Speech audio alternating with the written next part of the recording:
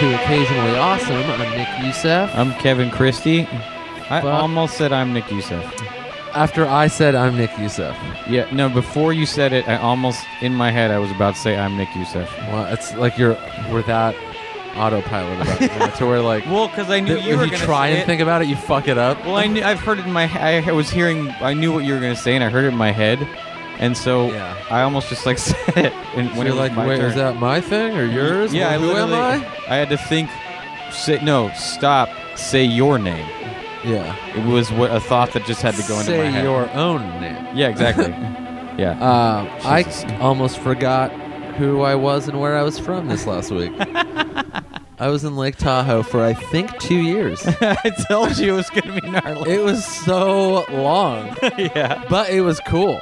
Yeah, casino time is longer than regular time. Oh, fuck that. I wasn't even in that casino. No, but just the area.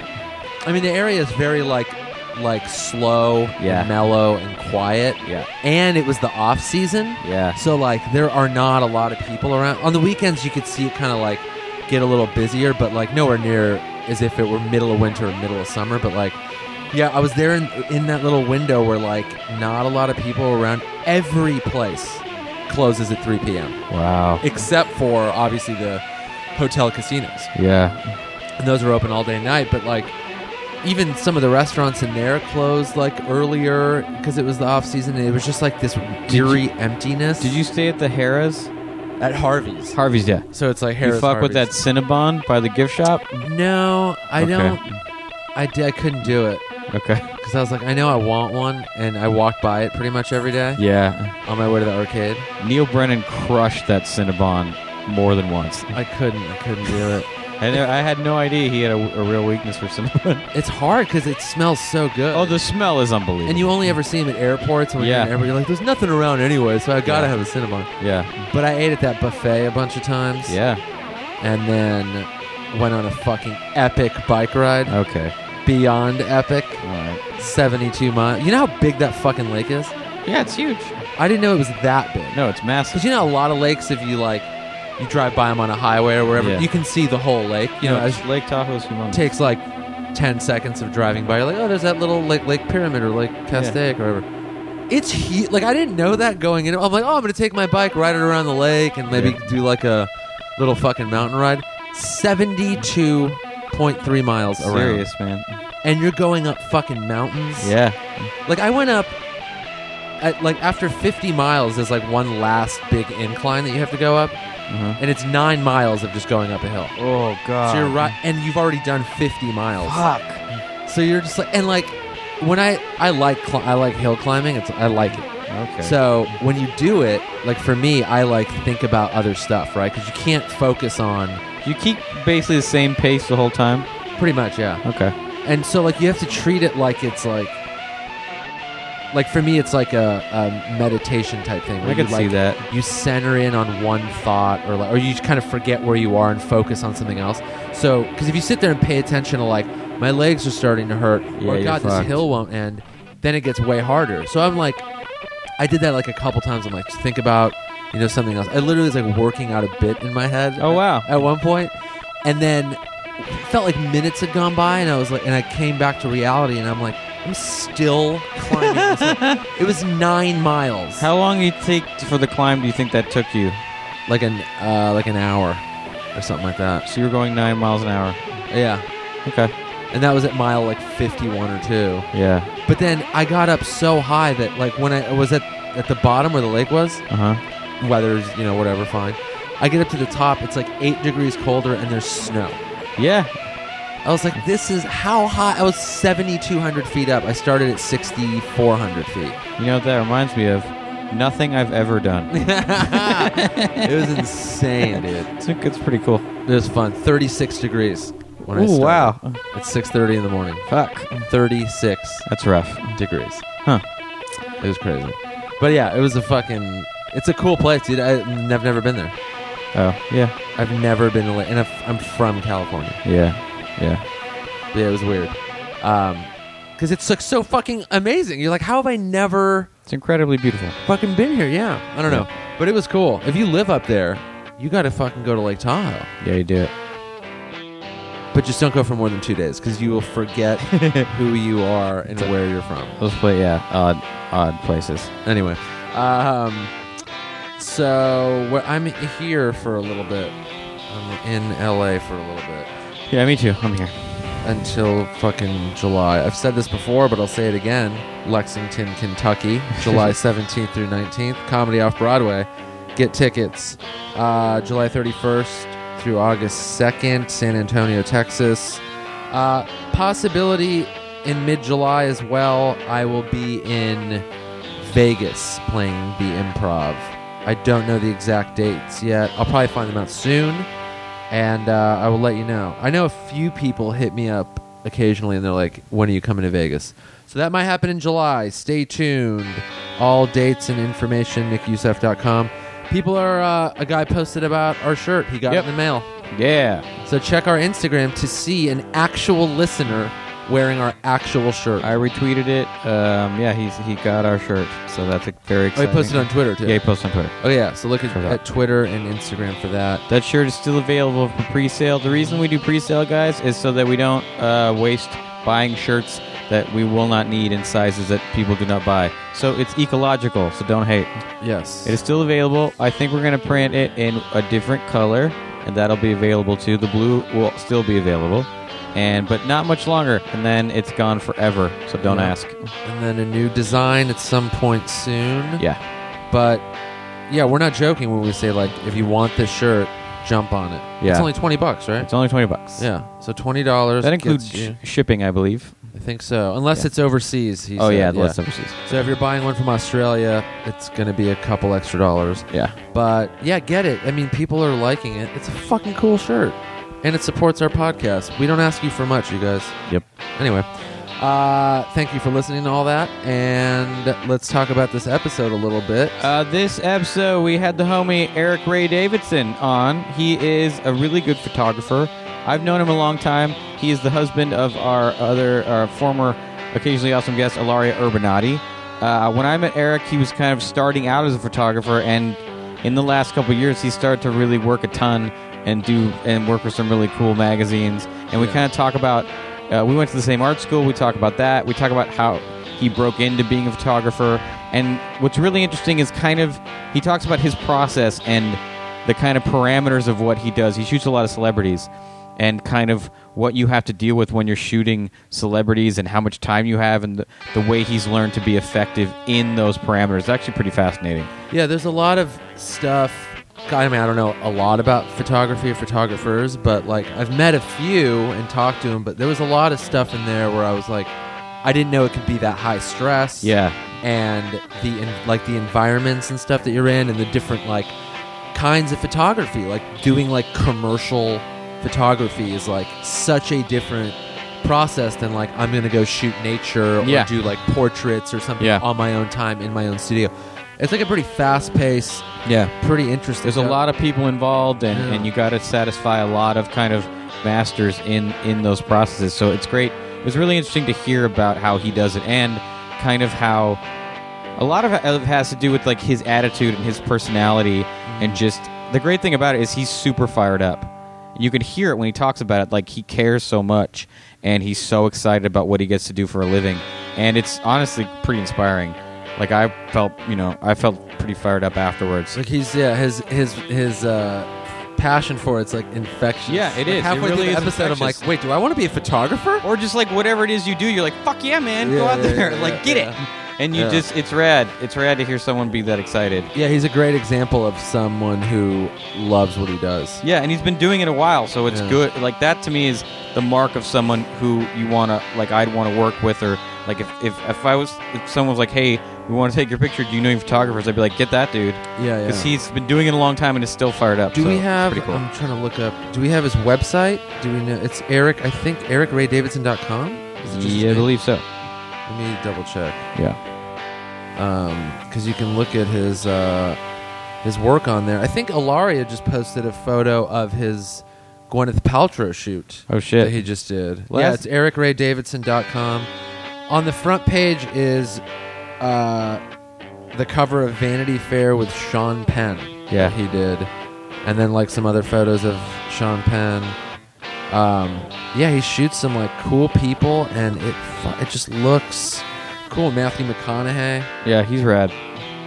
Yeah, it's like it's great looking work. Keira Knightley. Yeah, go to the website as you're listening to the episode, and like because he talks about shooting this kind of stuff, the kind of stuff you'll be seeing on his homepage. So check it out. He's a good dude, and it was cool of him to take time and do this. Yeah. So that's it. Enjoy this episode with Mr. Eric Ray Davidson.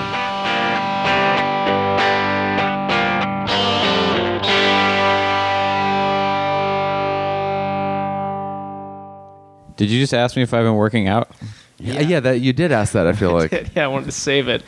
You know, multiple like you had asked me if I was going to go to Paris Photo, right, which is the photo fair, kind of like Art Basel, yeah, but only for photography in New York and LA and Paris. Yeah, right. You had asked me, and someone else has asked me, and I was sort of non-committal on it. And right.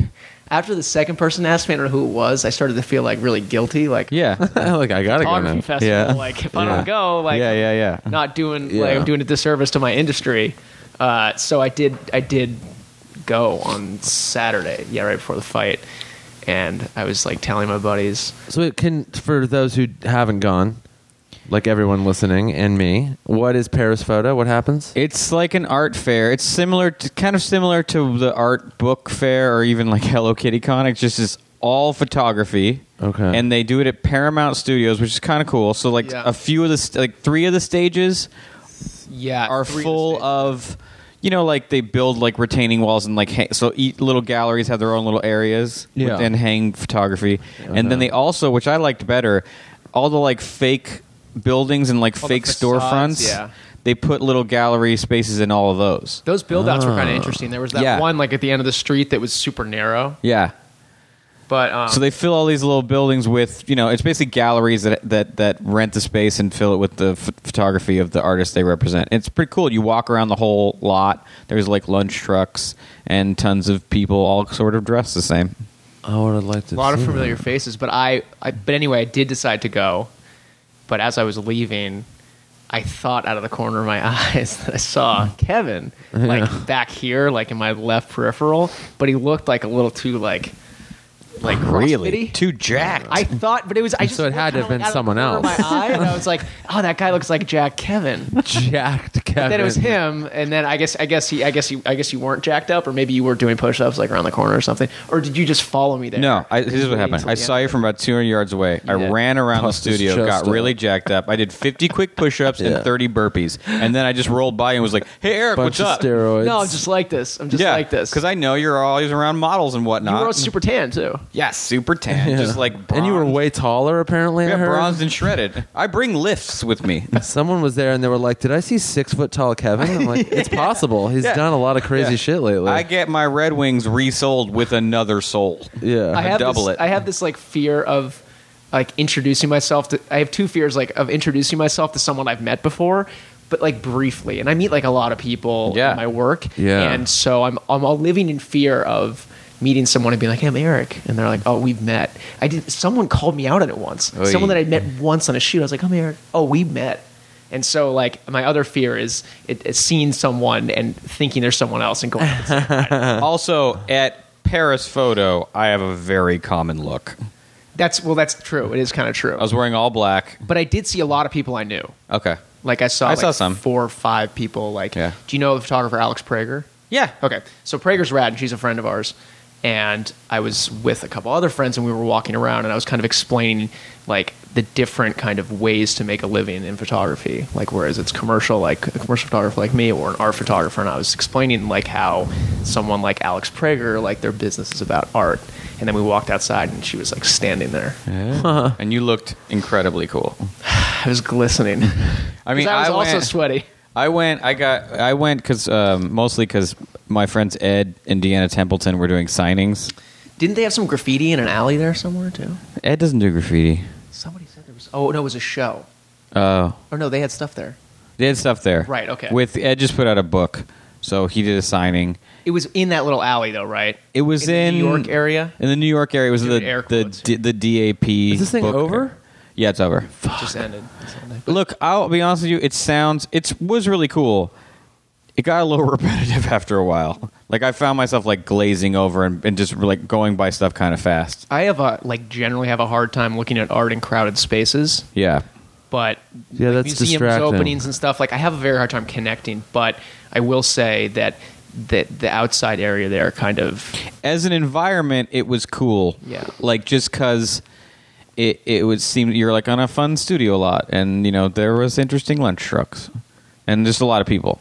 Right. It was fun. Like the Jürgen Teller exhibit was cool because that O.J. Simpson photo was rad. Really good. Well, there was a photo of Arnold Schwarzenegger in the Jürgen Teller exhibit with his head in an alligator, and that was actually from Details magazine. And I started my kind of, I guess, career in the photo department at Details magazine. Oh wow. In New York. So I saw the photo and I texted the creative director like, "This is Details, right?" So that was like always kind of fun to see that because, if you pay attention, you see the kind of same stuff kind of popping up. You went to Art Center? Yeah, I went to Art Center. Was Paul Jasmine like your big guy? He was like my dude. Wait, did you guys know each other? No. On any level? I knew that you went there. You very rarely hang out with people from another major. I don't know that you were there at the same time, but like the only thing illustration majors tried to do was date photo girls because they were the cute ones. Yeah. Whereas the illustration majors were all covered in charcoal dust. It was my college girlfriend was a photo major. Uh-huh. Who was your college girlfriend? Her name was Celia Oliver. She only went for like 2 terms. Oh. Yeah, there's not a lot of cross contamination. Okay. You don't have time. There's just no time, and they're like on another side of the building. Oh, okay. Which is 50 yards away. Yeah, 50 yards. You can easily throw a baseball. Yeah, you got to take a cab over there. Well, there's like a bridge, and then there's like the valley, valley gorge or whatever, where people used to kill. So you wanted to get into photography at a young age, then? I wanted to get into photography when I was like 13 years old. Oh wow, okay. So I was I grew up in suburban Massachusetts, in a town called Wellesley, which is like suburbia, white picket fences and stuff. But I got into photography when I was 13 because my dad had gone to RISD and gotten a degree in architecture, but as part of that had done like photography stuff and had a photo studio like back in the day where they used to do like giant prints. Right. So my dad actually gave me my first camera, which was an Nikon F3, when I was 13, 14. And I started taking photos of people like in my class. And I just like loved it right away. Like the first thing that's cool about it is like the attention you get. Yeah. Oh, yeah. You're like, oh, I'm a photographer, and like you take a picture of the cute girl in the class, and like it's fun, and you're getting attention. And I don't know. It was like that was like something I hadn't kind of experienced, and then I started to really kind of love it, and it just very, very quickly on became the only thing that I really cared about in high school. Like I played soccer, and like I loved playing soccer, but it was photography. Like I had a darkroom in my basement that I built with my dad, which was nice to have an architect as a father. Yeah. Dad, I need a dark room. All right. Like, I don't know, like, can we build something like with our bare hands? Yeah. And so, yeah, that was it. Like all through high school, like I used to get notes to leave class early, like go to the lab or stuff like that. Did they have you like shoot like the volleyball team, or did you like for the paper? I did that stuff. I actually was the photo editor of the school newspaper, which was my first photo editing job. But I shot like the girls softball team, and I think like the field hockey team. Yeah. And it was fun. I also worked at a camera store in high school. So basically everything that I did that was significant in high school was photography related. And very early on, I was just like, this is it. Like, this is the only thing. Like, I did it, and it was, like, such a rush. So I would spend, like, all my time, like, taking pictures of stuff. Like, back then, you're, like, in Boston, and you're, like, taking photos of, like, old rundown buildings. And going into the dark room and sloshing around in the chemicals and developing your own film and printing your stuff at home and hanging it in your bathroom. And so it was really fun. I mean, it turns out I'm super allergic to that chemistry. Really? Oh, my God. Like, I was basically dying in college because you get, like, a lot of exposure. Yeah. And sometimes the ventilation's not great. And you spend so much time in there. Wow. But, yeah, all through high school, that was like it. And so when I graduated high school and I was looking at schools in New York, and I was looking at Art Center in LA, and I applied to SVA, Parsons, and Art Center in Los Angeles. And I went to Art Center because I thought like the student body was like more competitive because they were older. Like when I went there, the average freshman was like 24 and a half. Yeah. And I was 18. That's how it was when I was there. You went when you were 18? Yeah. Dang. And I think it's like, the ages, it's gone down a little. Receded a little bit, but back then, like there was 2 18-year-olds in my class. Yeah. and there were people in their 40s. Yeah. And so there's a very interesting dynamic that goes on between like someone who's 18, who's very green and very excited, and this is the thing that they've always wanted to do, and then you have people that are older that have maybe done some other things, and now they're finding their way now. Yeah. So, school was pretty incredible education in like dealing with different personality types. Yeah, I'll bet. Yeah. And then how long were you there? I did it for 9 trimesters. So it was like 4 years. Did you know anybody? You can go through straight at that school. I only skipped 2. And I did. I skipped 2, yeah. I skipped 2 to work. But I planned on going straight, but then I needed money. I was going broke. Yeah, I mean, the debt you incur in college. The college model, I'm not sure like how applicable it is like it used to be. It's pretty dumb. When you look at the amount of debt you accrue. It's because I left with, 6 figures in debt, and that's not uncommon. That's like most people are like, yeah. Someone's like, oh, I got like $25,000 in student loan. Yeah, you're like, lucky. Oh, you do? Yeah. Great. Well, I mean, especially people that came from other places and needed money to live. Like I was lucky I lived at home.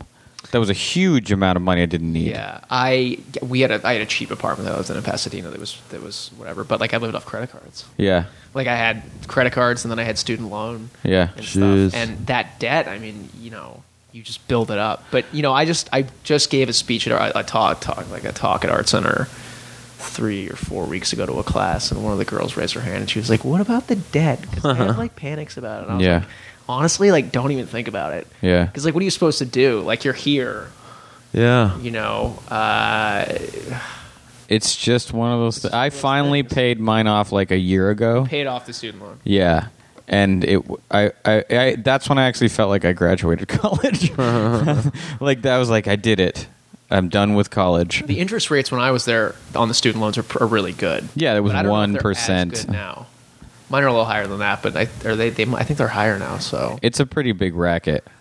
And I mean, because I knew friends who graduated with big debt, and there it was like they'd be like, "Yeah, my monthly it was $1,200 a month." Just in college debt. I think Nate right off the bat. Which, by the way, means you have to make $2,400 to get that. To use it for nothing. Yeah, it's just. And the thing is, the month you've graduated, you get a letter from your college saying, "Would you like to contribute to our school?" Oh, right away. Right away, they're on your ass. What was really funny is when I went to school, and school was not like an enjoyable time for me. Oh, okay. I do feel like it was a character building time, which I do feel like is more important than having a good time.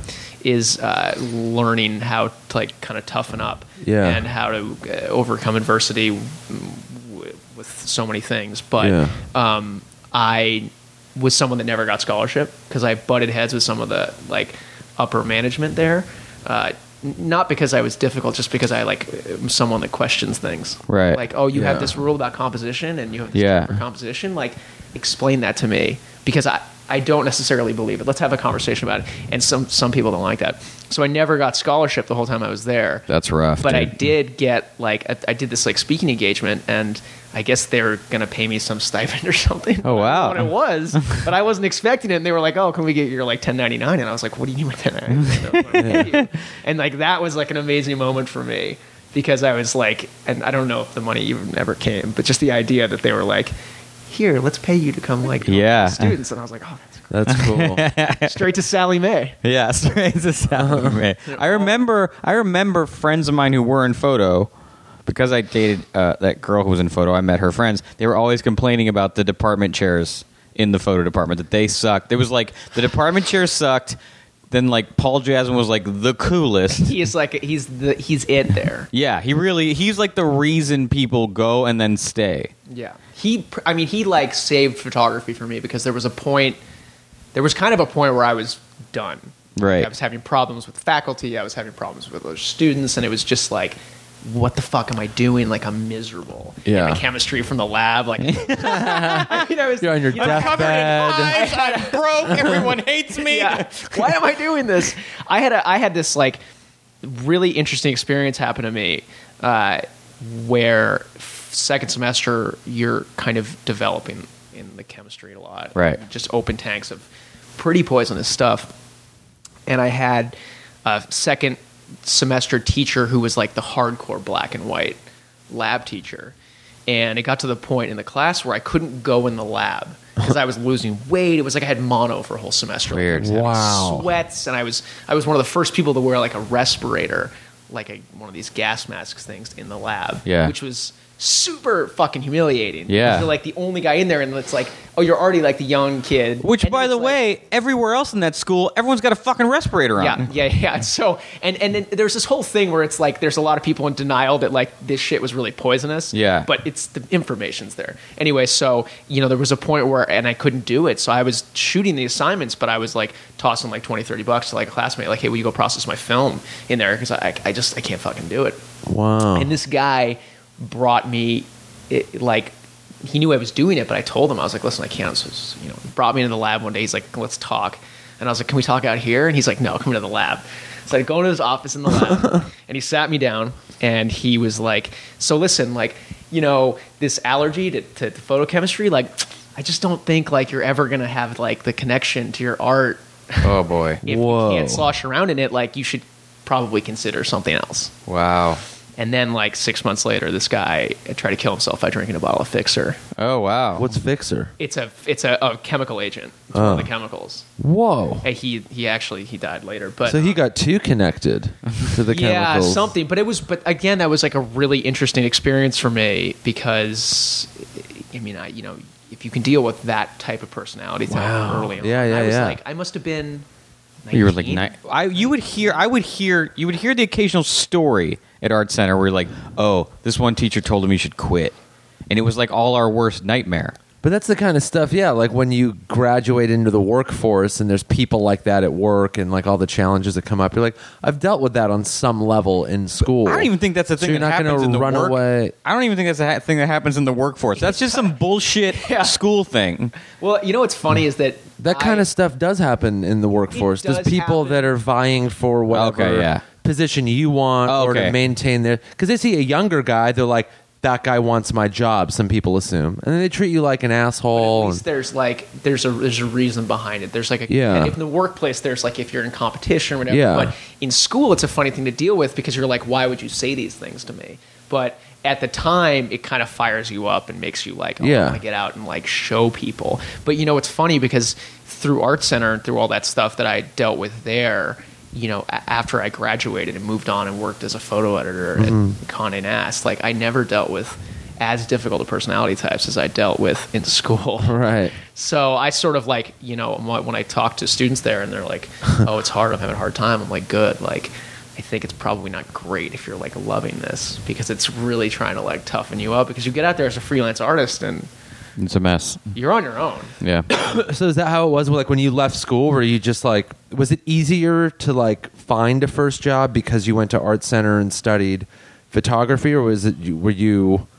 So what happened was sixth semester or something, I started taking Paul Jasmine's class. Paul Jasmine is the teacher that's been at Art Center who teaches like senior level classes, Okay. later semester classes, and he's amazing. And he's been around, and he's lived in New York, and he was an illustrator, and he's been a photographer for like 40 years or Wow. something. We actually just did an My one modeling job Yeah. was shot by Paul Jasmine. yeah, and that's how and I remember that job. I remember it was like Yoma Vogue. Yeah. And it was like on the grass or something. Yep. And it was black and white. Some color. It was black and I haven't white. seen it in like 10 years. Some black and white, some color. I'm Yeah, also in his book. Oh, yeah, it's true. That would be. It's one of the best. It's like one of the best things. It's like one of my better achievements. Like being in his book, I was like, "This is so fucking cool." in a Hollywood Cowboy. Yeah, in Hollywood Cowboy.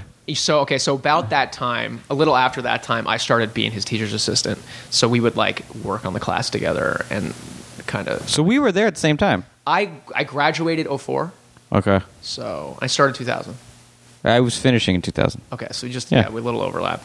But I started teaming with him right around the time he was working on his second book, which was Los Angeles. Yep. And so I was able to work with him during the class and also on shoots with him, like assist him and help do PA work and stuff like that on his shoots, which was fucking incredible. And it was Yeah. like what I saw from him was like how you can be in the game for a long time, but still you very much enjoy what you're doing and have a good time and set a good mood on set. Yeah. Which is really like one of the biggest things that I was doing before I was taking good photos was I was running like a good set and everyone was like always in a good mood. Yeah. But anyway, so I worked for him and he ended up hooking me up with this photographer who's in New York. And after I graduated, I moved to New York to work for this guy. And I worked for him for 6 months. And it was brutal. And it was gnarly. It was like the opposite of working for someone that like is in love with photography and is Right. super positive. But I moved to New York and I worked for him full time for 6 months and I quit the job because I couldn't handle like basically the abuse anymore. What kind of like just verbal yelling at you? You don't know what you're doing. You're an idiot. Kind of like getting yelled at in front of friends or in Yeesh. Disneyland or man. being deprived of water on nightmares about Jesus. the job. Like it was gnarly. Like that's like a whole other thing. Wow. Because that's like 6 months, but like every day was a new chance to get abused. But anyway, I left that and I applied for a job at Details Magazine. Okay. On a website called Media Bistro, which is like a arts media job posting place. Uh huh. And I applied for this job. It was photo coordinator, Details Magazine, and it was like a junior level production person, photo department person. And I went to the interview, and I had no real production experience, like at all. And I went in there and I applied for it, and I got in because I'd worked for this kind of maniac in New York, and they were like, "Well, you've worked for this maniac, like you must be pretty good." Yeah, you survived. Yeah, So everyone knows he's a maniac. And so I went in and I did a great interview, and because I still to this day do good meeting, but it was a really good interview, and I just convinced them. They were like, "Oh, can you do this?" And I was like, "Yeah, I got it. Yeah, of course, yeah, obviously, of course, totally." And they bought it. And so I got the job, and I had like a 2-week period before I started. So I went to LA to like hang out with some friends, and the day before I was coming back, I was playing pickup basketball with a couple friends at Oakwoods, because they have like that court. And I was my buddy and I were on opposite sides of the team, and he was driving or something, and he went around a pick, and I followed him, and he drove his head right into the side of my eye. Oh no. So I had the most disgusting black eye, like immediately. Like so much so that I flew with sunglasses on at the airport the next day, and they were like, "Oh, you need to take your sunglasses off at security." And I took them off, and they were like, "Whoa!" Put them back on. It was swollen shut. Oh wow. Fully closed, like purple and closed. Wow. And I was like, "Oh, I have to start this job in 3 days." Like I hope that I hope that this is gone. You should have been like, I ran into my old boss and he punched me. So, I started this job at Condé Nast as the photo coordinator, junior person in the department, and I think I was 23 or 4 at the time, with this horrible black eye, which, by the way, is like a fantastic icebreaker. Yeah. Because people are like, "Oh, you're like, what's this maniac all about? Like, where did they find this guy?" And everyone in the department that hired you was like, "Oh man, what have we done?" I find myself wondering, like, what outfit would I wear to offset a raging black eye? Like, do I go like really formal, or does that even make it weirder? Yeah. Like, how do you please don't notice you put like maybe a brooch, a very large, something like a handkerchief. Yeah. You can't dress rebellious looking. No. 'Cause then they'll go, that guy got into a fight. But if you dress kind of like nerdy and like innocent, it's like, oh, that poor innocent guy got mugged. Yeah, in New York, you're like, I got mugged. Yeah. Did you make up a lie or did you tell the truth? Well, it's funny because people, when I told the story, they were all like, "Oh, you should have made up a lie." I'm not like that good at that. Like I can't. Like I can make it funny because it happened before the new job or whatever. But I actually had my ID taken, my first Condé Nast ID, which was Fairchild. Details was part of Fairchild at the time. ID. So my ID that I have somewhere still has. Oh man. Oh, that's cool. Black eye. Rad. But that job, did I get the job because of college? Indirectly. Mm-hmm. Yeah, because I was able to get the assisting job and then do it. Most photographers, the way I went from student to photo assistant to photo editor to photographer is a very uncommon track. Like usually the track that photographers do will be student or not student, assistant for a long time, and then you start kind of shooting. Okay. But I was always interested in the photo editing thing, and it just kind of just appeared at the right time. But do you think that being the photo editor put you in a good position at magazines? Just like, oh, we know him, we already 1,000,000%. Yeah. Because I was client side. Yeah. So when I left, I was at Details for a year and a half, and being a photo editor was amazing. And the time that I was there was really really amazing because I spent the first 6 months of the job just like fucking up everything I touched. Oh my God. Like, oh, Eric, this photographer needs a daylight studio for this shoot, which is not just a studio that has daylight, but it's a studio that like has lights in a place where you can use the windows to light the shoot. Yeah. And I booked some like other studio that didn't have daylight. And it was like those kind of things. So There's no windows in the studio. there were windows, but they were like all the way over there. Like, right. It was like really dark. Yeah. Like I did all sorts of shit like that. And the woman who hired me, Judith Pucker-Ranella, who like, you know, stood by me throughout this whole time. And I was able to like, after 6 months, like get all that stuff behind me because I went in there being like, oh, I can do it. But I hadn't done so much of it. And you like walk into this job and you're taking on all these new responsibilities and inheriting the last person's thing. Yeah. And the last person, like when they left, like they knew what they were doing. So you're like walking into all this stuff.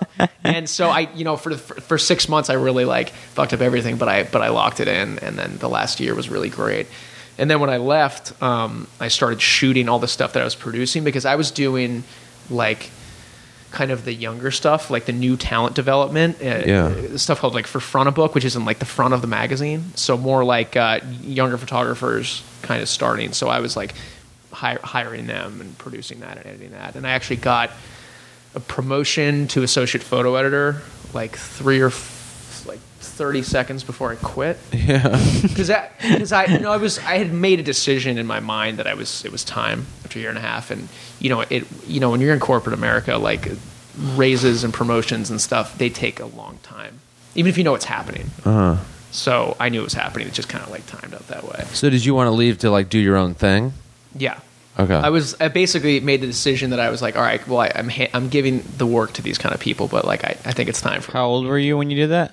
24. That's young to make that decision. Usually that's maybe 25. That's a thing someone either does then or they don't get to do. They don't do it till they're like 32.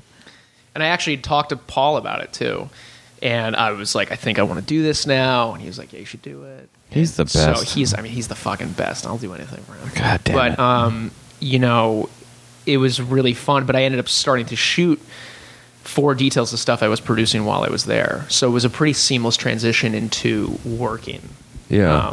And I started, my first job was for W Magazine. W Magazine was in the same building as Details. And I made friends with the photo editor up there. It's such a small group of people.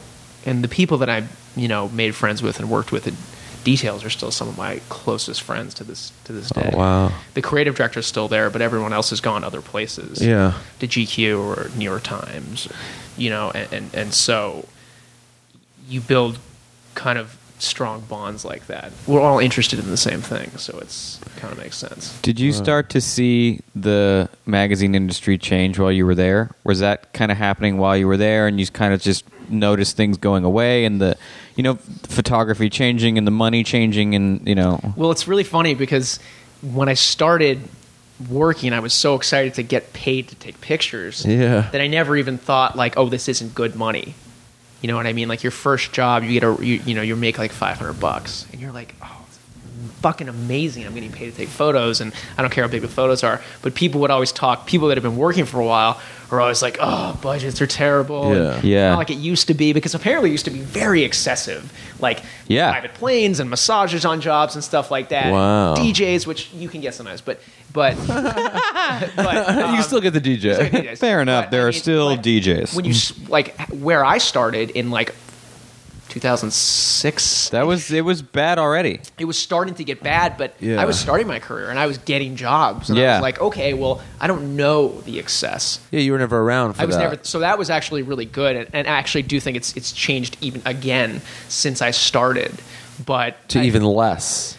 It's just different because the valuation, the value placed on photographers has shifted because of the volume of people taking photos and Instagram and stuff like that. Which at the beginning I was like really at odds with Instagram because I was like, everyone thinks they're a photographer. Blah, blah, blah. That's what I was curious to talk to you about. Is everyone thinks they're a photographer now? Yeah.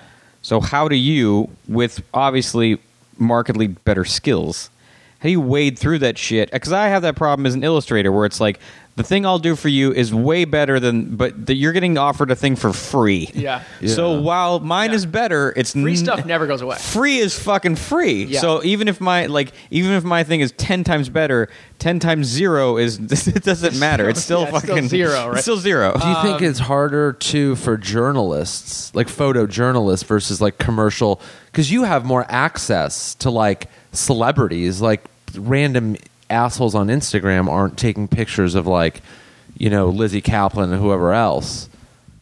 They're, like if some like war story breaks out, there's people that are actually living in those areas that can take photos. Yeah, I mean, photojournalists have never been. I don't know that photojournalism, the finances of that have changed that much, because people that are photojournalists, like they live for that. Yeah, like they're not in it for financial gain. Like they live the life. They live in these areas and they don't have family and they travel, and I don't think that they're doing it for money. So I don't know the finances of that have changed that much. But so far as like my kind of opinion of Instagram and the thing in the beginning, I was really conflicted because I was like, everyone's just got Amaro filter, and you know what I mean, and it's a photographer, and you hear stories of people getting campaigns off Instagram and stuff like that. And I was really at odds with it at the beginning.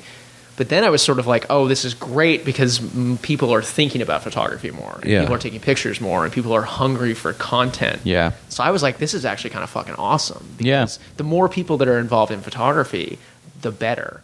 Because then you can sort of, I don't know, more people are focused on it. More value is put on and what also, you do.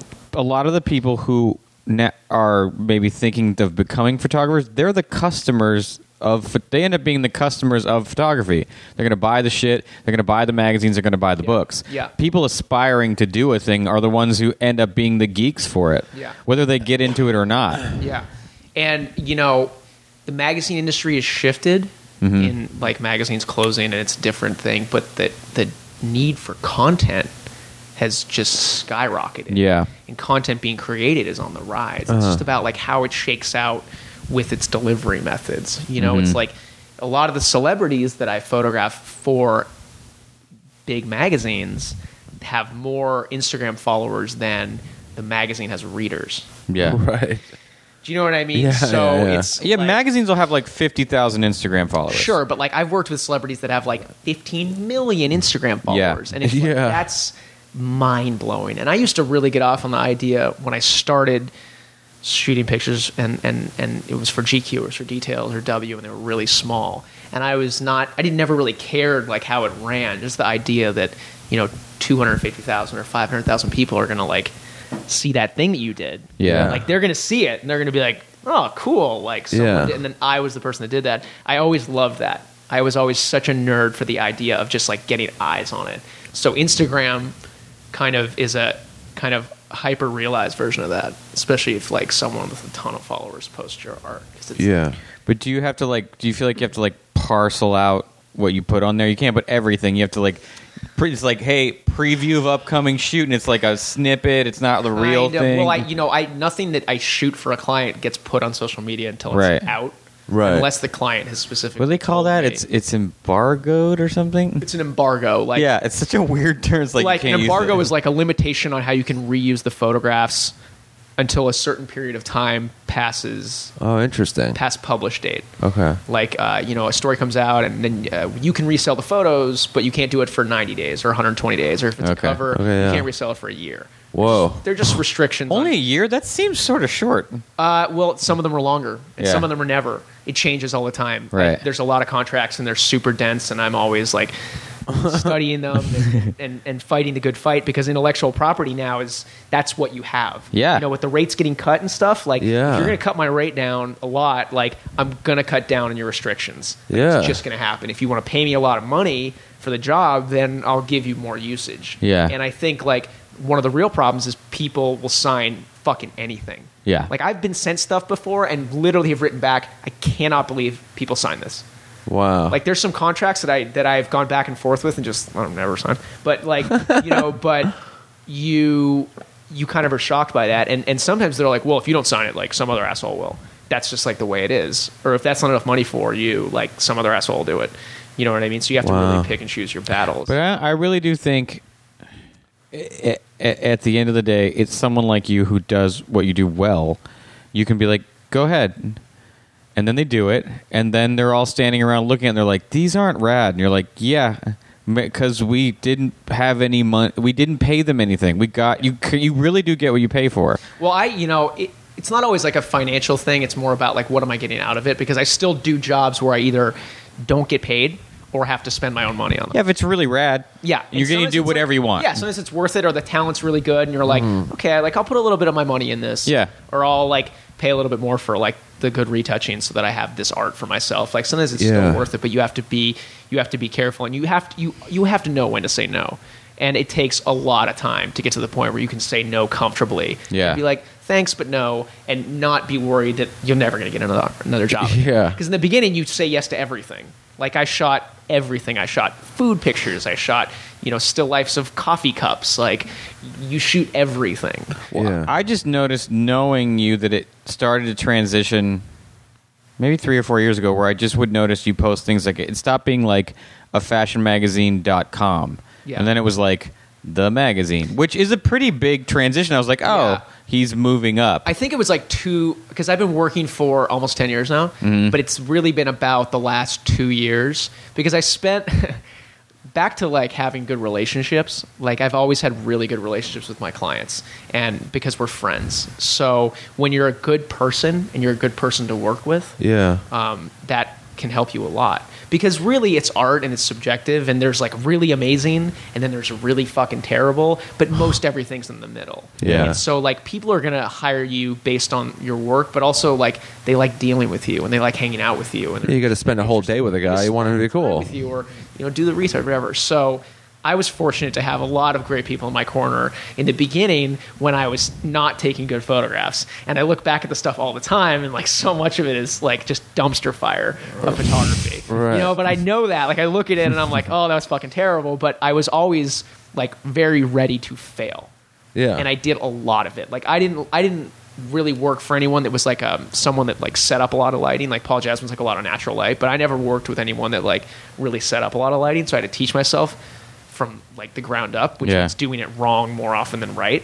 So I'll like look through my like the first 4 or 5 years of my career, and I'll see like, oh, that's good, and then I'll look at a bunch of shoots and be like, whoa. People don't understand how hard it was. I went to Paris Photo with someone, and I was walking around. I was like, just so you know, I take the worst photographs in the world.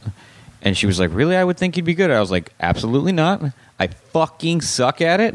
I bought like a nice camera when I was like 18 off someone, and I got like a lens, and I had so many rolls at like that I got developed at Thrifties that came out just black, to where they felt bad and were only charging me for the ones that came out. They're like, we're just going to charge you like a few dollars, because all these were at Rite Aid. Yeah, they were just blank, where I had done something wrong. Like I cannot. I'm a terrible, terrible photographer. What's funny is I can't draw for shit. Yeah. Not at all. Like my dad went to RISD, he can render. Like you can obviously draw, right? Like incredibly. I can't do it. We took a figure drawing class at Art Center. It's like part of the thing. It's like a 5 Oh hour man, thing, I loved watching. I loved seeing those. I loved seeing the photography students' figure drawings. They were hilariously bad. I would draw dinosaurs and rocket ships. I couldn't do it because I could never render light. Like I can light something, and I can see light, and I can tell you what makes good light, and I can move stuff around. But I can't do it. I don't understand. Did you always have an eye for taking a good photo? Were you like, when people looked at your photos, did they say things like, "Oh, you got a gift for this," or "You have the eye for it"? I don't know. I was just doing it all the time. And I was taking a lot of photos, so I don't know. I mean, early on, you do portfolio reviews in high school, and you meet with prospective colleges and stuff. And mostly, it's positive because they what they're looking for is someone that's really dedicated to the thing they're doing, not some student that's like, I don't know, like I want to do art, but I don't know. But that's most art students.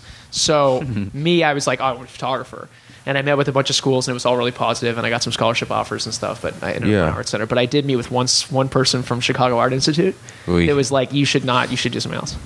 And I was like, oh, all right. It was the last meeting, and I remember I took the meeting because my mom was like, I want you to meet with this school in Chicago, and I was like already pretty much done with my meetings, and I met her, and she was like, you should do something else. Like, Chicago people are so gnarly. I was like, all right, cool. But I don't know, like early on, you're sort of motivated by people telling you like you shouldn't do this or you can't do it. Like you use it as like a kind of fuel so that like, you have a hard time in high school and you're like a nerd in high school, and then you like start to achieve some success, and you want to go back to your 5-year anniversary and like give everybody the finger. Yeah. And like that's what it feels like at the 5-year, and then you start to get over that when you get the success, because you're like, it's cool. Like I can do my own thing and not worry about that. When you shoot, I've always wondered this, because I think I know photographers that do two different things, where some of them compose the photo and see it through the lens and kind of know they're taking the right photo at the right time, and then other people shoot shit tons of photos, and then it's about finding it on the contact sheets, or like, and then maybe cropping it, or like finding it after the fact, like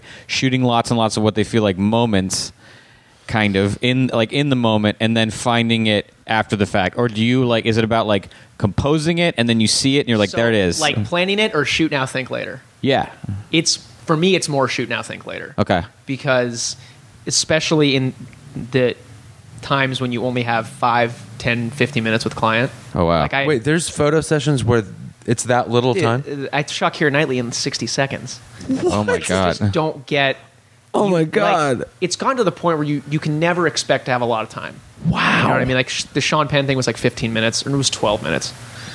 That's fucking terrifying. What's the stress level on that like? There's no stress. Because like I've gotten so good at operating in these tiny windows, because you take all the overthinking out of it, and no one can micromanage you. Right. It's now my method. So even when I have time, I work very fast. Okay. Like even if you have multiple shots. You know what's so interesting? In figure drawing class, they tell you that one of the best teachers I had was like, draw the whole thing like you have 60 seconds. Yeah. Huh. You don't think. You take all the thought out of it. You just go and you kind of stimulate the talent, and provoke them and get them to give you a range. But for me, it's like very fast and furious. Like it really is. And wow. And so yeah, I shoot a lot, and I find in the edit, because I'm a good editor. Like I can shoot for 60 seconds and get the shot I need, because I'm very specific with direction. And I'm very much not afraid to ask talent to do things. Did you find that on your own, or was that a thing you got from, you noticed someone out, like, is that the way Paul shoots, or is that you had to figure out? I don't know that, like, the speed that I shoot at, like, I've become more efficient with my shoot times. Right. But I never experienced anyone working like that. But it works really well with talent, because, a lot of these actors, especially like the A-list guys that have been working for a long time, like, mostly they're like not into having photo shoots. Really? Yeah, because even when they're 3-minute photo shoots. I mean, they seem really boring. So I'm up against that, like being like, hey, I know you've had boring photo shoots, but this won't be foreign, and it'll be fast. And like, really, that's the number one thing. They're like, can we make it fast? Yeah. Can you do? Sometimes it's literally like it can be. And I've never been the one photographed, but I've been at them. Yeah. And it's boring as fuck. So what kind of stuff do you say to them? It's the wrong shoot then. Yeah. It's the wrong shoot. Can what I kind take of a bathroom break really quick? Oh yeah, This go is ahead. a good one, but I want to. Yeah, we'll pause. Podcasts are supposed to be. Yeah. Okay. So what is like a specific direction that you give like these big names? It changes a lot, but mostly you're just trying to keep people kind of off balance, like, and kind of engaged. And so, I mean, you'd say almost anything to get the reaction. So if I'm like, say I'm like, well, whatever, Tom Cruise, some huge name, who shows up to the shoot and he's just kind of like standing there, like, you could see there's zero excitement in his face. You'll just never see people bored of my photographs, because I like shout so many things at them. Okay. Like, and I'll give you like a lot of body direction, like a lot of things to do with your body, and your hands, or in your face, or whatever. And then I'll like have a conversation with you, and I'll shoot the whole time. And the thing is, like, I don't stop talking when I shoot. Oh, interesting. Oh. It's stream of consciousness. So Tom Cruise is never going to be standing there like that. No, it's impossible, because it's like, First of all, it's impossible that Tom Cruise is ever bored. I don't buy it. He's just always engaged, and so. No, I just talk the entire time. Okay. And I make it fun for people, because like it's a little bit of like a show, because like you have to be able to get the shot in 60 seconds. Yeah. You really have to be able to get it, because like, I'll do I do a lot of ad campaign stuff for TBS, and it's like on set TV shows. Yeah. So we'll like go into set between takes and shoot the cast for like 45, 60 seconds. Oh, wow. In and out. But I got to go in there. Right. I got to go in there, and I have to, meet them, and I meet them before, and I go in there and shout a bunch of stuff at them and get like a lot of range. Because for me, it's about range. Like if I shoot a lot and I get a lot of range, like I'm gonna find something great in the edit. Okay. I'm not gonna worry about each frame that much, but I'm just gonna keep going. I'm gonna keep going. I'm gonna keep going. Okay. And give you a lot of direction. And maybe every once in a while I'll say some fucking weird, hilarious shit to you that like you didn't see coming, and that'll get like a real smile or something. Okay, but it's cool. always fun and it's always fast. And the flow of the shoot's really important. Like the hardest thing for me is when too many people are involved and one person starts to get like caught up on like one stupid fucking detail, and that puts the brakes on everything. That makes sense. The few times I've had to be photographed and they're like, smile, I'm like, I can't. You just do something that makes me laugh and then shoot that. But like I can't. I'm unable. I'll give you like a hey girl or something. See, done. Like I'll give that you like will work 100% of the time. I had conversations about takeout Thai food, hamburgers, Yeah. kitties, puppies, like anything. Like I will talk to you to get you like kind of stimulated, because especially on these long shoots, if you're doing like a cover shoot and it's like a cover with options plus alternates, like maybe 6 shots in there, like you're shooting for a long time, so you move fast and you have to constantly kind of snap people out of their sort of thing, because it can become very repetitious, and you're looking for really like an engagement and excitement, like and to see me in the photograph. But I mean, I'll say like almost anything. Have you had an experience? If someone's like give me a hard time, like or like for instance, I shot Yasiel Puig, in who's a Dodgers baseball player. For those of you fans of athletics listening to this, I shot him in Miami, and he doesn't speak a ton of English, but he does speak English, and so, and there were periods of time where he was like kind of pretending like he didn't speak English. So on the last, we're doing like the last shot on this baseball field in Miami, and he's like not really paying attention to me, and then he starts like looking at me, and I'm looking at him, and I'm like, "You're so fucking pretty. You're so." And then it's like he understood, like he knew, You can say like anything really if you say it like with a sense of humor. You know what I mean? Like you can anything. Nothing's really like off limits. That's funny. But not everybody can get away with that. Yeah, no. And you can't be afraid to like be that person, to like big talent. To everyone wants to have a good time. You want to be fast, and you want people to enjoy it, because I super enjoy every shoot that I do, and I've gotten to the point where I don't take on shoots that I won't enjoy. Oh, cool. So I'm having a good time when I do it, because I am such a nerd for photography and also the theory of like operating as an artist. So I just want you to leave the shoot and be like, that's like the most fun I've had. Yeah. He's my favorite, or that was just awesome. And when I get an email from a publicist, from some big talent that says that, I'm like pretty stoked on it, because I just want people to have like a positive association with photography. Yeah, and your photography. Specifically my photography. Specifically. Yeah. So you can keep working. Listen, I'm okay like leading by example. You know what I mean? Right. I'm all right with that, because I'm very precious about photography and protecting like it, and kind of hoping that one day like I have some importance in the history of it. Yeah. Have you ever found you did a shoot and you felt like it didn't necessarily, you didn't get what you want, didn't go well, and then you looked at the proofs and you're like, oh shit, maybe there was actually a lot there? Oh, you mean like end of the day, not seeing it? Yeah, you're like, I don't know. And then going back to the film and seeing it. Like that person was sort of dead in the face, and then you went there like, oh, wait a minute. Well, I've gotten better at getting tons of range from people, and now that I can get a ton of range from people, like I know it's always there. Like I never wrap the day not knowing that it's there, because I get a lot of range, but. Yeah, early on when you're starting and your confidence maybe isn't like super high, because like you have not done a lot of shoots, or you haven't done enough big shoots, and talent hasn't like seen your name and stuff like that. You're not giving as much direction, so you're not getting as much range, and that's sort of where you get a little thin on like worrying like, oh, did I get the shot? Yeah. What's the biggest shoot you've ever done, like production value wise, where like amount of people, or like the I did, so the amount of people-wise, I did the campaign for the Today Show. Okay. So I shot like 8 or 9 people together. It was a big NBC job. And there must have been like 40 or 50 people on set. Whoa. Between 2 Now, studios. do you have to But I love that shit. Oh, you do love that shit. The more people that are there, I love it, because I just want to run a good set. Like if I'm running a good set and there's 50 people there and everyone's having a good time, like for me that's like a big win. Like I get off on that. I'm like, bring all the people in. You know, these TBS things, when I do these things, I'll pop into set between takes, and there's like 50, 60 crew dudes behind me. Wow. Like some people get like freaked out with too many people around, but like I love it. As long as I can like get through and you're not like standing in the way or kicking my cables over, or like a hairstylist knocking a camera off tripod, like, you know what I mean? Jesus. As long as you're not that person, like, be there. Yeah. And be excited. Like if I can get 50 people excited about what I'm doing, like that's great. That's when you shoot up like 9 people at the same time. Yeah. Can you like switch out their faces after the fact? If sure. Okay. Yeah. Because that seems like a nightmare.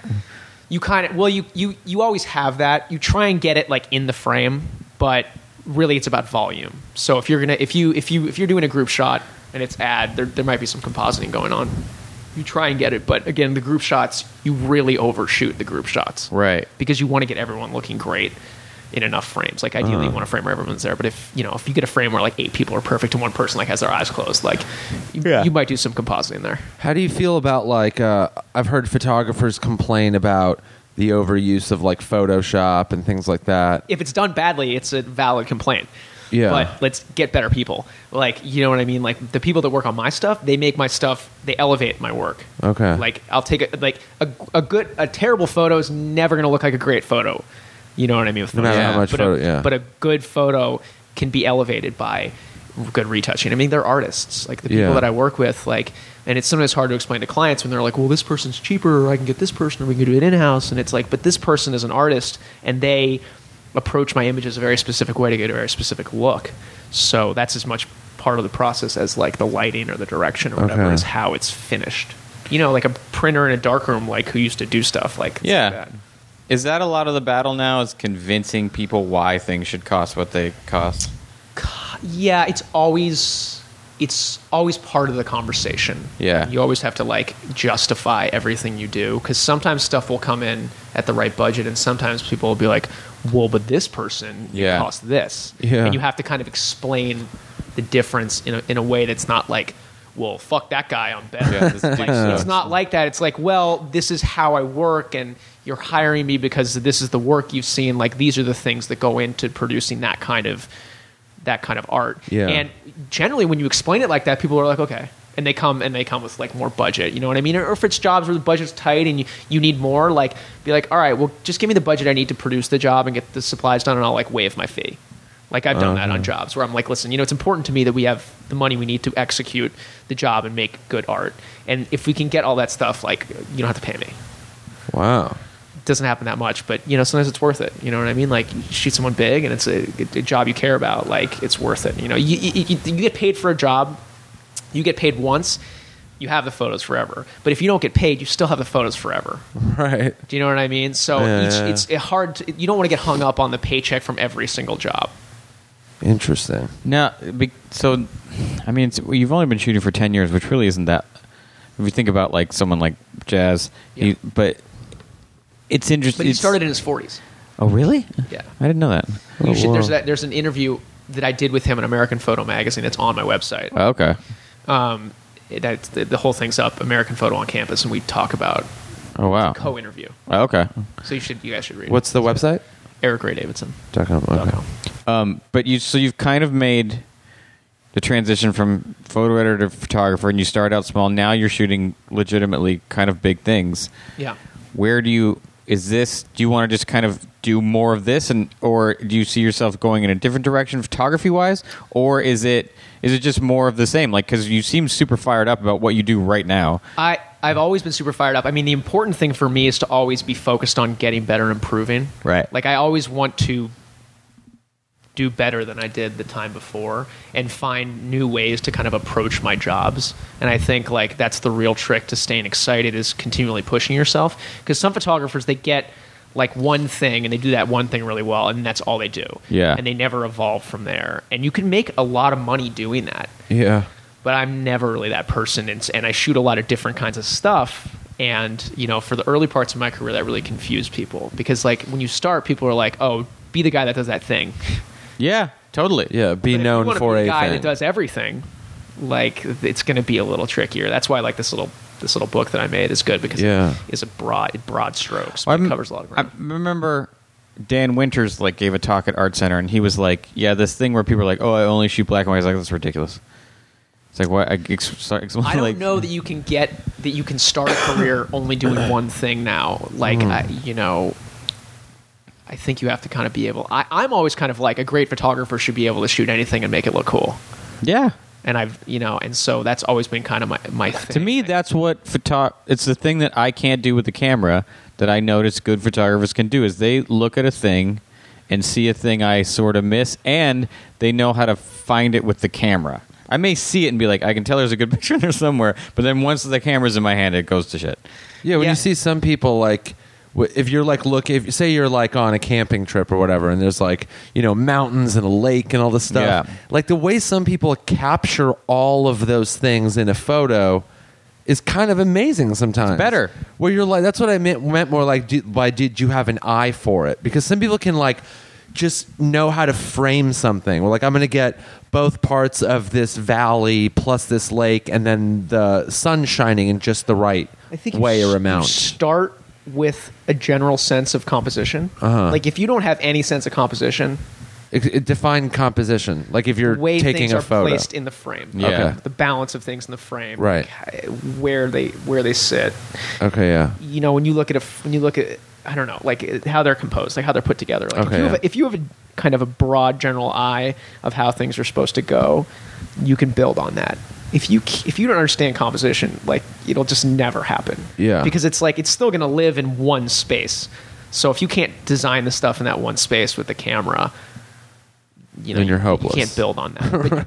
But you can. It's practice. It's practice. It's practice. And like you should always be thinking about how you can get better, or like how can I make my lighting better, or how can I like direct my subjects better, or how can I get more out of them, or how can I move. It's not like how can I move faster, because now I move like as fast as possible. But, it's really become my method. But how do you continually improve throughout? So the next thing, I don't know, like it's dangerous to kind of be like to set kind of concrete goals. You kind of have to just, my idea is like, I'm just going to keep getting better. Yeah. It'll almost kind of show up in and of itself, because it'll be a thing you want to improve at. It'll take you a particular direction, and then all of a sudden you'll be shooting a specific thing to be improved in that way. Yeah. So I just kind of just get better and let what happens come. And, like when the video stuff comes along, like I did that A$AP Rocky video with GQ. It was so much fun. And I do a little video stuff, but not a ton. But when it comes, it's really good. I'm not going to like force it. So you like directed a video? Yeah. Oh wow, that's exciting. Every once in a while, like a project will have a video component, I'll be able to get in there and do it. And I mean, it. That when videos were a big thing, they pulled so many people from, just photographers. Madonna, I remember that story where Madonna literally went to Herb Ritts and was like, "You need to learn how to make a music video in 4 days." Yeah. And she goes, "I want you to make a music video," and he goes, Yeah. "I don't know how." She goes, "You have 4 days." Yeah. That's amazing. Herb Ritts was a really important influencer early in my career, like when I was in high school, because Herb Ritts had the work exhibit at Museum of Fine Arts in Boston. Yeah. I saw that early on, and I was like, it's so dope. And I love the simplicity of it. And I'm still very much into simplistic photography. Like, not a ton of bells and whistles, very direct, and very much about the connection between me and the subject. That's what I find I gravitate towards when I was like walking around Paris Photo. It's like when there's a whole, I mean, I do love like someone who composes things like Gregory Crutzen. I love. Yeah. But you can take if you're a good photographer, you can take a photo of something that seems really simple and it's not at all simple, and you're like, fuck. Yeah. That like you like an ashtray, and you're like I love Stephen Shore, and he can shoot a thing where you're like, that's great. Yeah. Or like Thomas Struth, like those guys. It looks simple, but it's not. And I think but there's a lot of shit there that was like heavily photoshopped and just like real melodramatic. You're like, relax. This is not. You're overdoing it. Well, sometimes it works and sometimes it doesn't. Like, and that was another thing that I was talking to my friends at Paris Photo about. Is like there's so many different avenues to make a living at in photography, and there's not always a lot of crossover. Like I guess I'm a commercial photographer, I guess. Like I do magazine covers and ad campaigns and stuff like that. And some people do fine art gallery stuff, and they don't. There's not. I mean, the people that cross over are few. I mean, it's like Jürgen Teller does Louis Vuitton ads or whatever they were. Marc Jacobs, yeah. But that's pretty rare. Yeah, and so there's not a lot of but that's why I find a place like Paris Photo very interesting. Do you find that a challenge that you want to like get into? Like I've done some shows. I've done like 3 shows. I did a project for the New York Times, Fashion Week, behind the scenes stuff, and I did it in a way that really kind of hadn't been done at the time, kind of observational and from far away. And I like those because they felt like you snuck in. Yeah, it was like nature photography. Yeah. It was like it was like a kid who snuck in to Fashion Week and was like, "Yeah, I would have taken pictures of this shit too." Yeah, because I did that project for the New York Times. New York Times has a style magazine called T. It's great. Okay, yeah, and then they cool. have a website called The Moment, Yeah. and Judith Puckett Ranella, who was the woman who hired me at Details, who then was at T, brought me in to do this project, and they were like, "We want to do a Fashion Week thing, but like in a different way." Right. So they were like, "Go to these shows, but we don't have anything specific for you to get. Just like shoot like what you want to shoot there." So really, I did Sort of a dream come true. Like created the whole identity of that thing, and it was not focused on the makeup or the clothes or whatever. It was really like Fashion Week as wildlife photography, and that's how I thought of it. Yeah. Like I would park in one place, and I would just kind of like watch everything. It's very like fly on the wall. Very fun. And I wouldn't. That's cool. I would never engage with anyone. So it was. So everything it was candid and like yeah, it was. wow. Were there was like really- a ton of photographers there too? Like, Tons. But no one was doing that at the time because everyone that was there was doing like trying to hit it a certain way for a certain thing. Like, get the beauty looks for the makeup blog, or get the clothing looks, or get this. And everyone was using like most people were using flashes and stuff to light stuff evenly. And I was shooting all available light with like long lenses and stuff, and really like kind of treating it like a reportage project. And I saw second season, after the first season I did, some of that stuff sort of trickle into more of like the mainstream. But I didn't have any restrictions, so I could shoot anything I want, and it was fun. It was exhausting because it was like shoot all day, go home, edit, upload, caption, go back out the next day. For how many days? 8 days. Holy shit. And the By first, by day 5, where you're like, all right, I'm getting the hang first of season I this. had an assistant to help me carry my stuff, and the second season I didn't. And the second season was really hard because I was like, but the first season was fun because I hadn't really experienced Fashion Week front to back like that before. And Damn. It was New York Times, so I had good access. But I still had to fight. Like, even with good access at Fashion Week, like if you're a photographer, like with a big magazine, like if you're like one of the regulars and people know you from the PR rooms, it's cool. But like for me, like it was my first time doing it, even though I was in the New York Times, I still had to like haggle to get in places. 'Cause at the end of the day, it was like you have to go to like these 5 things, like get whatever you want, but you have to go to these things. So you get there and they're like, oh, you're not like here on the list or something. You have to like haggle with them to get in. You're like, but I'm with the New York Times. Like, whoa. Yeah, so it was, but everyone's there with something important, right? Right, yeah, There's yeah. more photography now than there was, but that was a really, really super fun experience. But I did show that stuff twice in LA and once in New York. And the last time I showed it, I showed it at Siren Studios, and I did 8x10 footprints, like Jesus. big, like Wow. Jesus, dude. laminate. Those kind of that material they use Vellum? the material they use for movie billboards and stuff. I don't know. Whatever. I did Yeah. these big I did like 8x10 foot prints. Whoa. And then I did like smaller ones. But it was really cool because they were bigger than life size.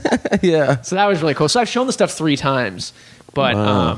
but I'm not like an art photographer. Like it was fun, but that's not like my main avenue. Do you ever just shoot on your own for fun? Is that a thing you do, or are you constantly working so much that that's where you get it out? I don't know. I shoot photos of my dogs. Like I have my iPhone and I shoot stuff as I'm like, like a funny license plate or my dogs or whatever. Yeah. Like, I always have my iPhone and I take a ton of photos of my iPhone. Like, but I do very much feel like the jobs I get hired for are everything's very personal. Like I'm very invested. So I don't like feel like, oh, like I'm not shooting like a paid job this week. Like I have to go out and take photos because I'm usually so busy. And I get a lot of enjoyment out of doing it. Like I think personal work's important if the jobs you're getting hired for are not maybe like stimulating you in the right way. But I'm very fortunate in that all the jobs I'm taking on right now are exciting and stimulating. Well, that's cool. So I don't need to rescue myself from that. What's Sean Penn like? It was awesome. Is he gnarly? Just like grizzled dude? Like, No, he was awesome. That was a really fun shoot because we shot that in a tiny room at the Malibu Beach Inn, which I don't know if you've ever been there before. No. It's really nice. It's like right on the water. Oh, wow. But we had to set up a photo studio like in one of the rooms, and it was tiny and full of furniture. And so we like put the couch on the balcony and removed art off the walls and moved all the furniture, and we had to set up the seamless, like the roll of paper at like an angle to fit it in the room. And I was like, it was like 12 minutes. And that was as fast. That was as, So the times are so funny that to me was still. as quick as I'd been, because I'd take like 3 frames and then I'd move them, take like 3 more frames. Usually like you take a bunch just in case you blow focus, but like I looked at the edit and it was like 1 frame here, 2 frames there. Like that was just, you have to move fast. You know, you have to move fast now. But it's fun. It's exciting. That's you like so cool. you spend a lot of time setting up and waiting. Yeah. Like, if I do if I do a Cosmo cover shoot, I'll get there at like 7, 8 in the morning. We a lot of times won't start shooting till like noon or like 1 or something. So you get there and you like set your stuff up and you like talk with everybody and meet the talent or whatever, or say hi to talent if you know them, and then you kind of like just sit. So like your brain like sort of atrophies a little bit. Yeah. So you have to be able to just kind of turn it on like instantaneously and go like really fast. And so in those situations, like, you know, you're waiting and you know that like, all right, it's going to come, and then you're going to have your 12 minutes and like there's no time to fuck around. So like just be right. Wow. That's it. So I guess there's a lot of pressure, but like I don't know, that's all I know now. So like when I get these days when I have like 4 hours of talent and it's like 1 page, I'm like, what the fuck am I supposed to do with all this time? Yeah, 4 hours now sounds like a fucking eternity. Like an eternity. If you can do it in It's like- 12 minutes. Yeah, no, and you know, so the speed thing is fun, but you get nervous in the beginning, like, and I guess sometimes there's still some nerves, but it's more about like just knowing that like when you have to go, like you'll be ready to go. Yeah. Because you just know, your brain is just trained to go there. Wow. So what would be like if you had it? So right now, say someone's listening who's like a young photographer wanting to break into like commercial photography, or just wants to be better at taking a picture. Yeah. What's like advice, like simple advice you give to like a young person? Oh, just fail. Just Fail fail a bunch. over and over Okay. and over. Like, make it your point to like do things that you're pretty sure you're gonna fail at. Yeah. Like, you know what I mean? Be like, I'm gonna try this. Like, it's probably like above my pay grade, but like I'm gonna do it. Like, fail. Like, that's the biggest thing. That's how I learned everything. I did so many things wrong for so long, Yeah. and the only reason I was able to like get through it was because I had a really good attitude about it. Like, and if things went south, like I just like had a smile on my face and stuff, and you know, but yeah, fail. Like, a lot of people, sometimes people don't do things because they're like afraid that they might fail. Like, I don't want to do it because like I'm afraid I won't be able to do it or I'll fail. But like, you have to go into that. You have to like attack that. Yeah, and know that Sounds you like will. so Tony Robbins, but you have to like attack that fear of failure for sure. and like seek out the failure, because you learn so much from failing at shit, and you learn like what you would have done differently, and then you also learn how to deal with it psychologically. Yeah, stand-ups like that where like you learn more from your bad sets than your good ones. Oh yeah, I mean, stand up is like terrifying, right? It sounds like you're about to do it then. Yeah, if there was any reason that I needed it for my art, I would do it. But no, I think that's probably my number one thing in practice. Yeah. Just take a lot of photos. Like, take photos of, take photos of what's around you. Don't feel like, I want to be this kind of photographer, I have to set this kind of thing up. Like, take photos, of your life and the people in your life. Like, Paul Jasmine's always saying this, like, show us your world. Show me your life. Like, document that. Start there. You know what I mean? Because like, as a young photographer, like breaking in, you just want to show people your point of view. And so, that's kind of my best advice. And embrace Instagram. And embrace Instagram. Yeah. Like, people can, a lot of people can see it. You know what I mean? And eyes on is good because you're looking to like build name recognition. Also, Yeah, if you're rad, you're rad. I've stumbled into like so many. You can always get rad. That's the thing. Like, Yeah. You like, nobody is like, comes out and it's just The rad. best. And if you start too hot, like with too much attention, it can actually kind of fuck you up a little bit long term, because you want to fight for it a little bit, Yeah. and you just, the failure thing is just, I mean, it's so big. I mean, if I hadn't done so many things wrong, I probably wouldn't be doing any of the things I'm doing right now.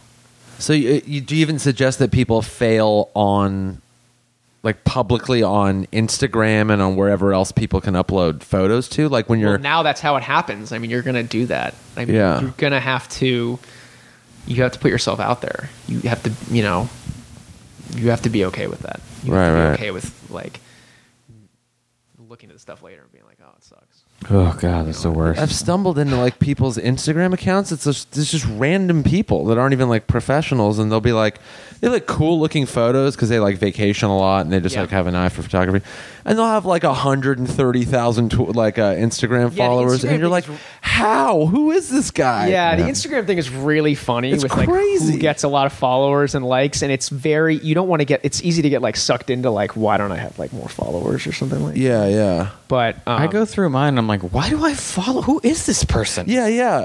Like, I've been following you for a year and a half. I don't know what you do. It's just like some cool shit. And I'm like, I think you draw stuff, but I don't know where it ends up. I probably follow too many people.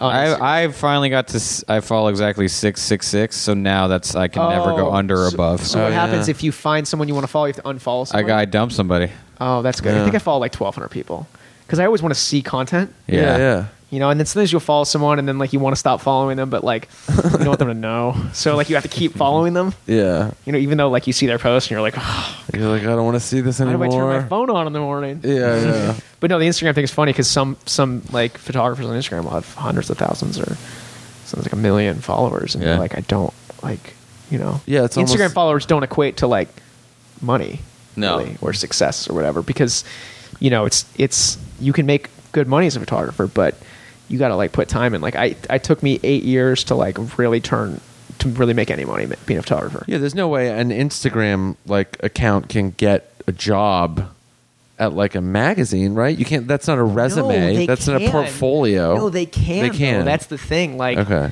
I remember early on someone being like, "Oh, like so and so got a job for the National Parks Department because they like their Instagram photos." And I was like, "Wow!" And that was back in the time where I was like, "Fuck Instagram." Right.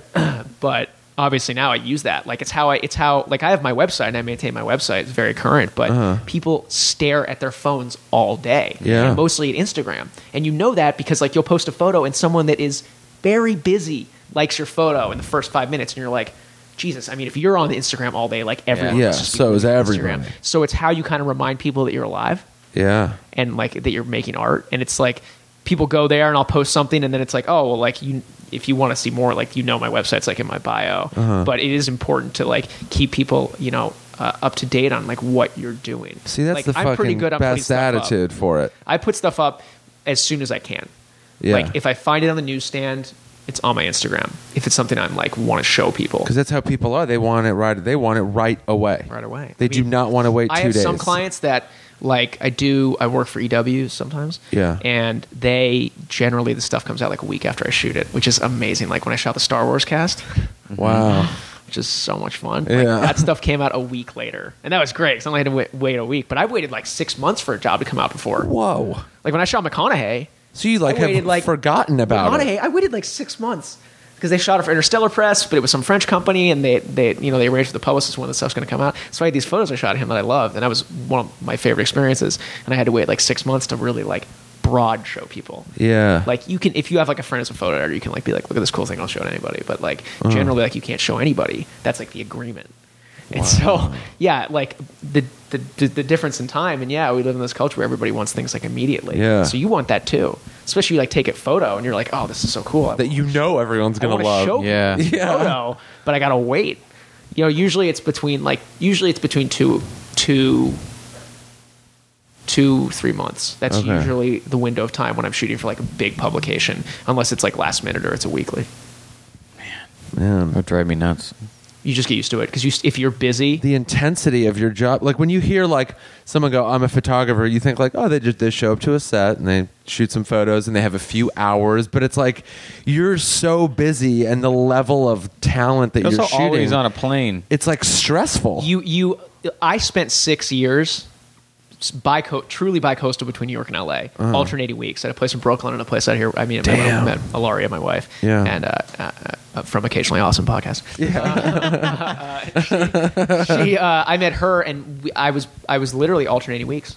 Wow. Like I was living on an airplane. I never unpacked for like 5-6 years. I didn't unpack, And now we don't have the place in Brooklyn anymore. Now I'm choosier with what I travel for. Like I used to get on a plane for any job, because that's what we have to do in the beginning. That's you have awesome. To say yes though. to everything. So I did that, and I did it. But now it's like, if it's going to take me away from my wife and my dogs, Yeah. and soon to be kid, like it's got to be good. Right, right. And that's fine. It's a good position to be in. It takes a while. Yeah. You know what I mean, it takes a while to get there. But yeah, I mean, it's, for every shoot day that I'm doing like, not like a ton of days at home, just like preparing for that or thinking about the next one. Right. If I'm not on set taking pictures, I'm at home on the computer, like doing invoices or writing emails or Yeah. Getting it printing done. my book or printing promos or it's like it never stops, but it's really fun. Like if you want to be an artist, like you better be really fixated on theory of what it is to be a working artist, because Yeah. if you're excited about that, you'll enjoy all the little things that go into it, and you'll be excited to like improve. Yeah, because that stuff is the process. Yeah, When they improve say your- enjoy yeah. the process, That's the like stuff that actually shit. never goes away. It Yeah. never goes away ever, but you can get more efficient at it and make it like a game. But it's like, how can you get more efficient at that? How can you become a better artist? How can you become a more efficient artist? Like, and then how do you develop like a brand based on that kind of idea? Yeah, Damn. that's pretty much it. But yeah, it's complicated, but it's so much fun. It's Yeah, you so can much feel your fun. excitement for it. But that's what I do. Like when people come to my jobs, like I'm always very excited to do it because I enjoy it so much, and I carry that through the shoot and bring it to the client, Yeah. to the talent. Well, also the client, obviously to the client, but to the talent as well, to get them like engaged and excited for it. Yeah. You know what I mean? So yeah, it's a trip, and I love it, and I also love talking about it. Yeah, thank God. Some of my best friends are people that I met working at Details, Right. Details magazine, and we can go out and like sit down and have drinks or have dinner, and we'll just talk about this exact shit forever. And most of them are still like on the client side or whatever. But like my buddy Rob is the creative director of Bloomberg Business Week, and my friend Krista is the photo director of GQ, and Rockwell is still the creative director. Rockwell Harwood is still the creative director at Details. Like we used to coach a soccer team together and shit. So that's like the crew. Yeah. But we're all very like invested in this process, and that's what keeps us like doing it and excited to do it and work hard for it. Good job, dude. That's a great outlook. Is that good? It totally is. No, it's infectious. It really is. That's well, you also like Get ready to fail and embrace the failure. seek out the failure. Seek out the failure. the failure. Enjoy the process and maintain good relationships. You have a good attitude about it. Yeah. Because it's like when I was a photo editor, you meet people and you see their books or whatever, and sometimes people be like, all right, cool, like you like my work, like when's the job, and it doesn't work like that. You have to Yeah. be willing to like start a relationship with someone that you might not work for years. Wow. You know what I mean? Like it takes years sometimes to crack the clients that you want to do, and it takes a lot of like focusing on like, all right, why am I not working for that person if I want to work for them? Like what's not right in my work? How does my work not match the brand? But yeah, fail, and just like think about it a lot and take a lot of photos. Like digital now, it's easy. You can take as many photos as you want. All you have to worry about is the storage. Yeah. Like that's it, which is its own thing. But like you don't have to worry about like film costs or whatever. You can shoot as much as you want. So if you're starting off, you just shoot all the time. Learn how to work with raw files, which is like the image, like how you process the files out. Like shoot all the time. Practice. I still, it's like every shoot is still practice for me. That's why you're successful. See? Yeah. This is what I've been saying the whole time. And you can apply that to everything. Yeah, literally. Anything you do. Yeah. Literally everything. Literally everything. Because we know so fail. many people that just sit around doing nothing go, why isn't it working? You're Yeah. like, well, you're not You literally aren't doing it. doing anything. You're just waiting for shit to happen to you. It's just funny because it's very simple. I mean, not like to do. It's like a simple like philosophy to at least start on, where it's like work It's a hard. momentum thing, though. Like when you I know when you come out of school or where you're in school and then you have to make assignments. Like it's a drag because you're like not motivated. Yeah. It's a momentum thing. Like you have to maintain momentum because there's like a part of your brain you need to keep active. Yeah. So even if you're not doing the thing, you're always thinking about. Like I think about my job and photography pretty much every second of every single day. That's like good. I divide my mind. Like I've got my wife and my family and my dogs and my kid and stuff. Like I think about all this stuff, but I'm always like thinking about. That's always somewhere in there. It's always somewhere in Yeah. there because I'm like obsessed with the theory of it. Like I always wanted to be like, I want to just do this forever, and I want to be, I want to have like an impact, Yeah. and enjoy it and be excited because I don't want to just be successful. I want to be successful, but really love it because some people. Everybody knows someone that's like super successful professionally, but they're fucking miserable. Yeah, they hate their job. They're miserable as people, and you're like, well, fuck that. Like I don't need to be that way. So build a career that and that you can enjoy. And Yeah, those are usually the money chasers, the ones that like just wanted to get rich. So they did something like, oh, that'll get me rich, and then they get rich, and they're like, I fucking hate my job. yeah, you can't make it about If that. you don't Yeah. love the process, you are fucked. Yeah. Yeah, every day is hell. Yeah. Because you got to go to that job that you hate every day. Most of everything is the process. So if you don't love it, man, you are in trouble. Yeah. The amount of time that I actually shoot photos, Yeah, like it's on nothing. a set, like the actual amount of time per day. 1%. Yeah, like I had to get new Yeah. contact lenses this week because like it's been like a year. Like my vision's getting a little bit worse. I think, but it's because of the iPhone. I think. Yeah. That's what they told me.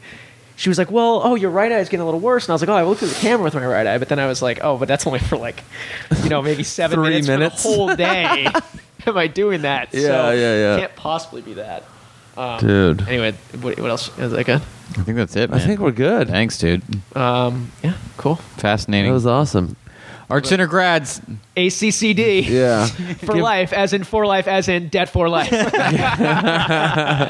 That's funny. Give us your website one more time or anything else that you would like to promote My or plug. website and my Instagram handle are both Eric Ray Davidson. Okay. EricRayDavidson. Okay. .com. .com's the website. The Instagram Okay. handle is just my name. It's just your name. And then is there anything It's else? .com. Anything else you want to plug or that's coming up in like this month or next month that you want people to know about? I would, but I can't. Oh, you're not allowed to. I don't Okay. trust you. All right. It's just Right. your hair is too perfect to Yeah. trust. Trying to sneak information Yeah, that's out right. of you. No, but I don't know. Like my Instagram, my website are pretty updated. Okay, and cool. I post stuff, kind of when it comes out. But that's like a good place to go. Sweet. Fuck yeah, dude. Thank you for doing this. Awesome. You're welcome. Yeah. Did you have Thanks, fun? man. Yeah, it was great. Well, I sat. I for the other people, I sat in on Ilaria Urbanati's interview with my wife, who's the stylist, and I was like hysterical the whole time. Yeah. So I was, like, you were not allowed to talk. I was not That allowed to talk. I think was I funny. think a little sound of my voice made it in a couple times. Yeah. but I paid for that later. That's funny. But I like she's also the reason that we have such a good one of the reasons we have such a good marriage is we're both like very obsessed with the process of what we do. Mm-hmm. So talking about the process is a very exciting thing because in a weird way, like just talking about it can make me more excited about it. Yeah. That's why like when I TA'd for Paul's class, like going and talking about this Yeah. stuff. But Ilaria's podcast was really amazing, so I was excited to come back and have the gag order lifted. Yeah. Hey, baby. Yeah, we get to hear I'm your here. voice. Without you can't stop me from talking because you're on an airplane. or These are like something. companion episodes now. Yeah. I can't remember what Did you have another number. one? I can't remember what number hers was. But it's called Ilaria Urbanati. So whoever's Yeah. listening and wants to find, that's the name of that She episode. told us this one also has to be called Ilaria Urbanati, so sorry. Yeah, part 2. Ilaria Urbanati other. Right, yeah. But yeah, you should listen to that too. 'cause Yeah, listen to that and this and literally every episode we've ever done. literally every episode, just binge them. Get on an airplane. Wonder Yeah. how the two busiest people we've had on the podcast have a marriage. You guys are the busiest people I think I know.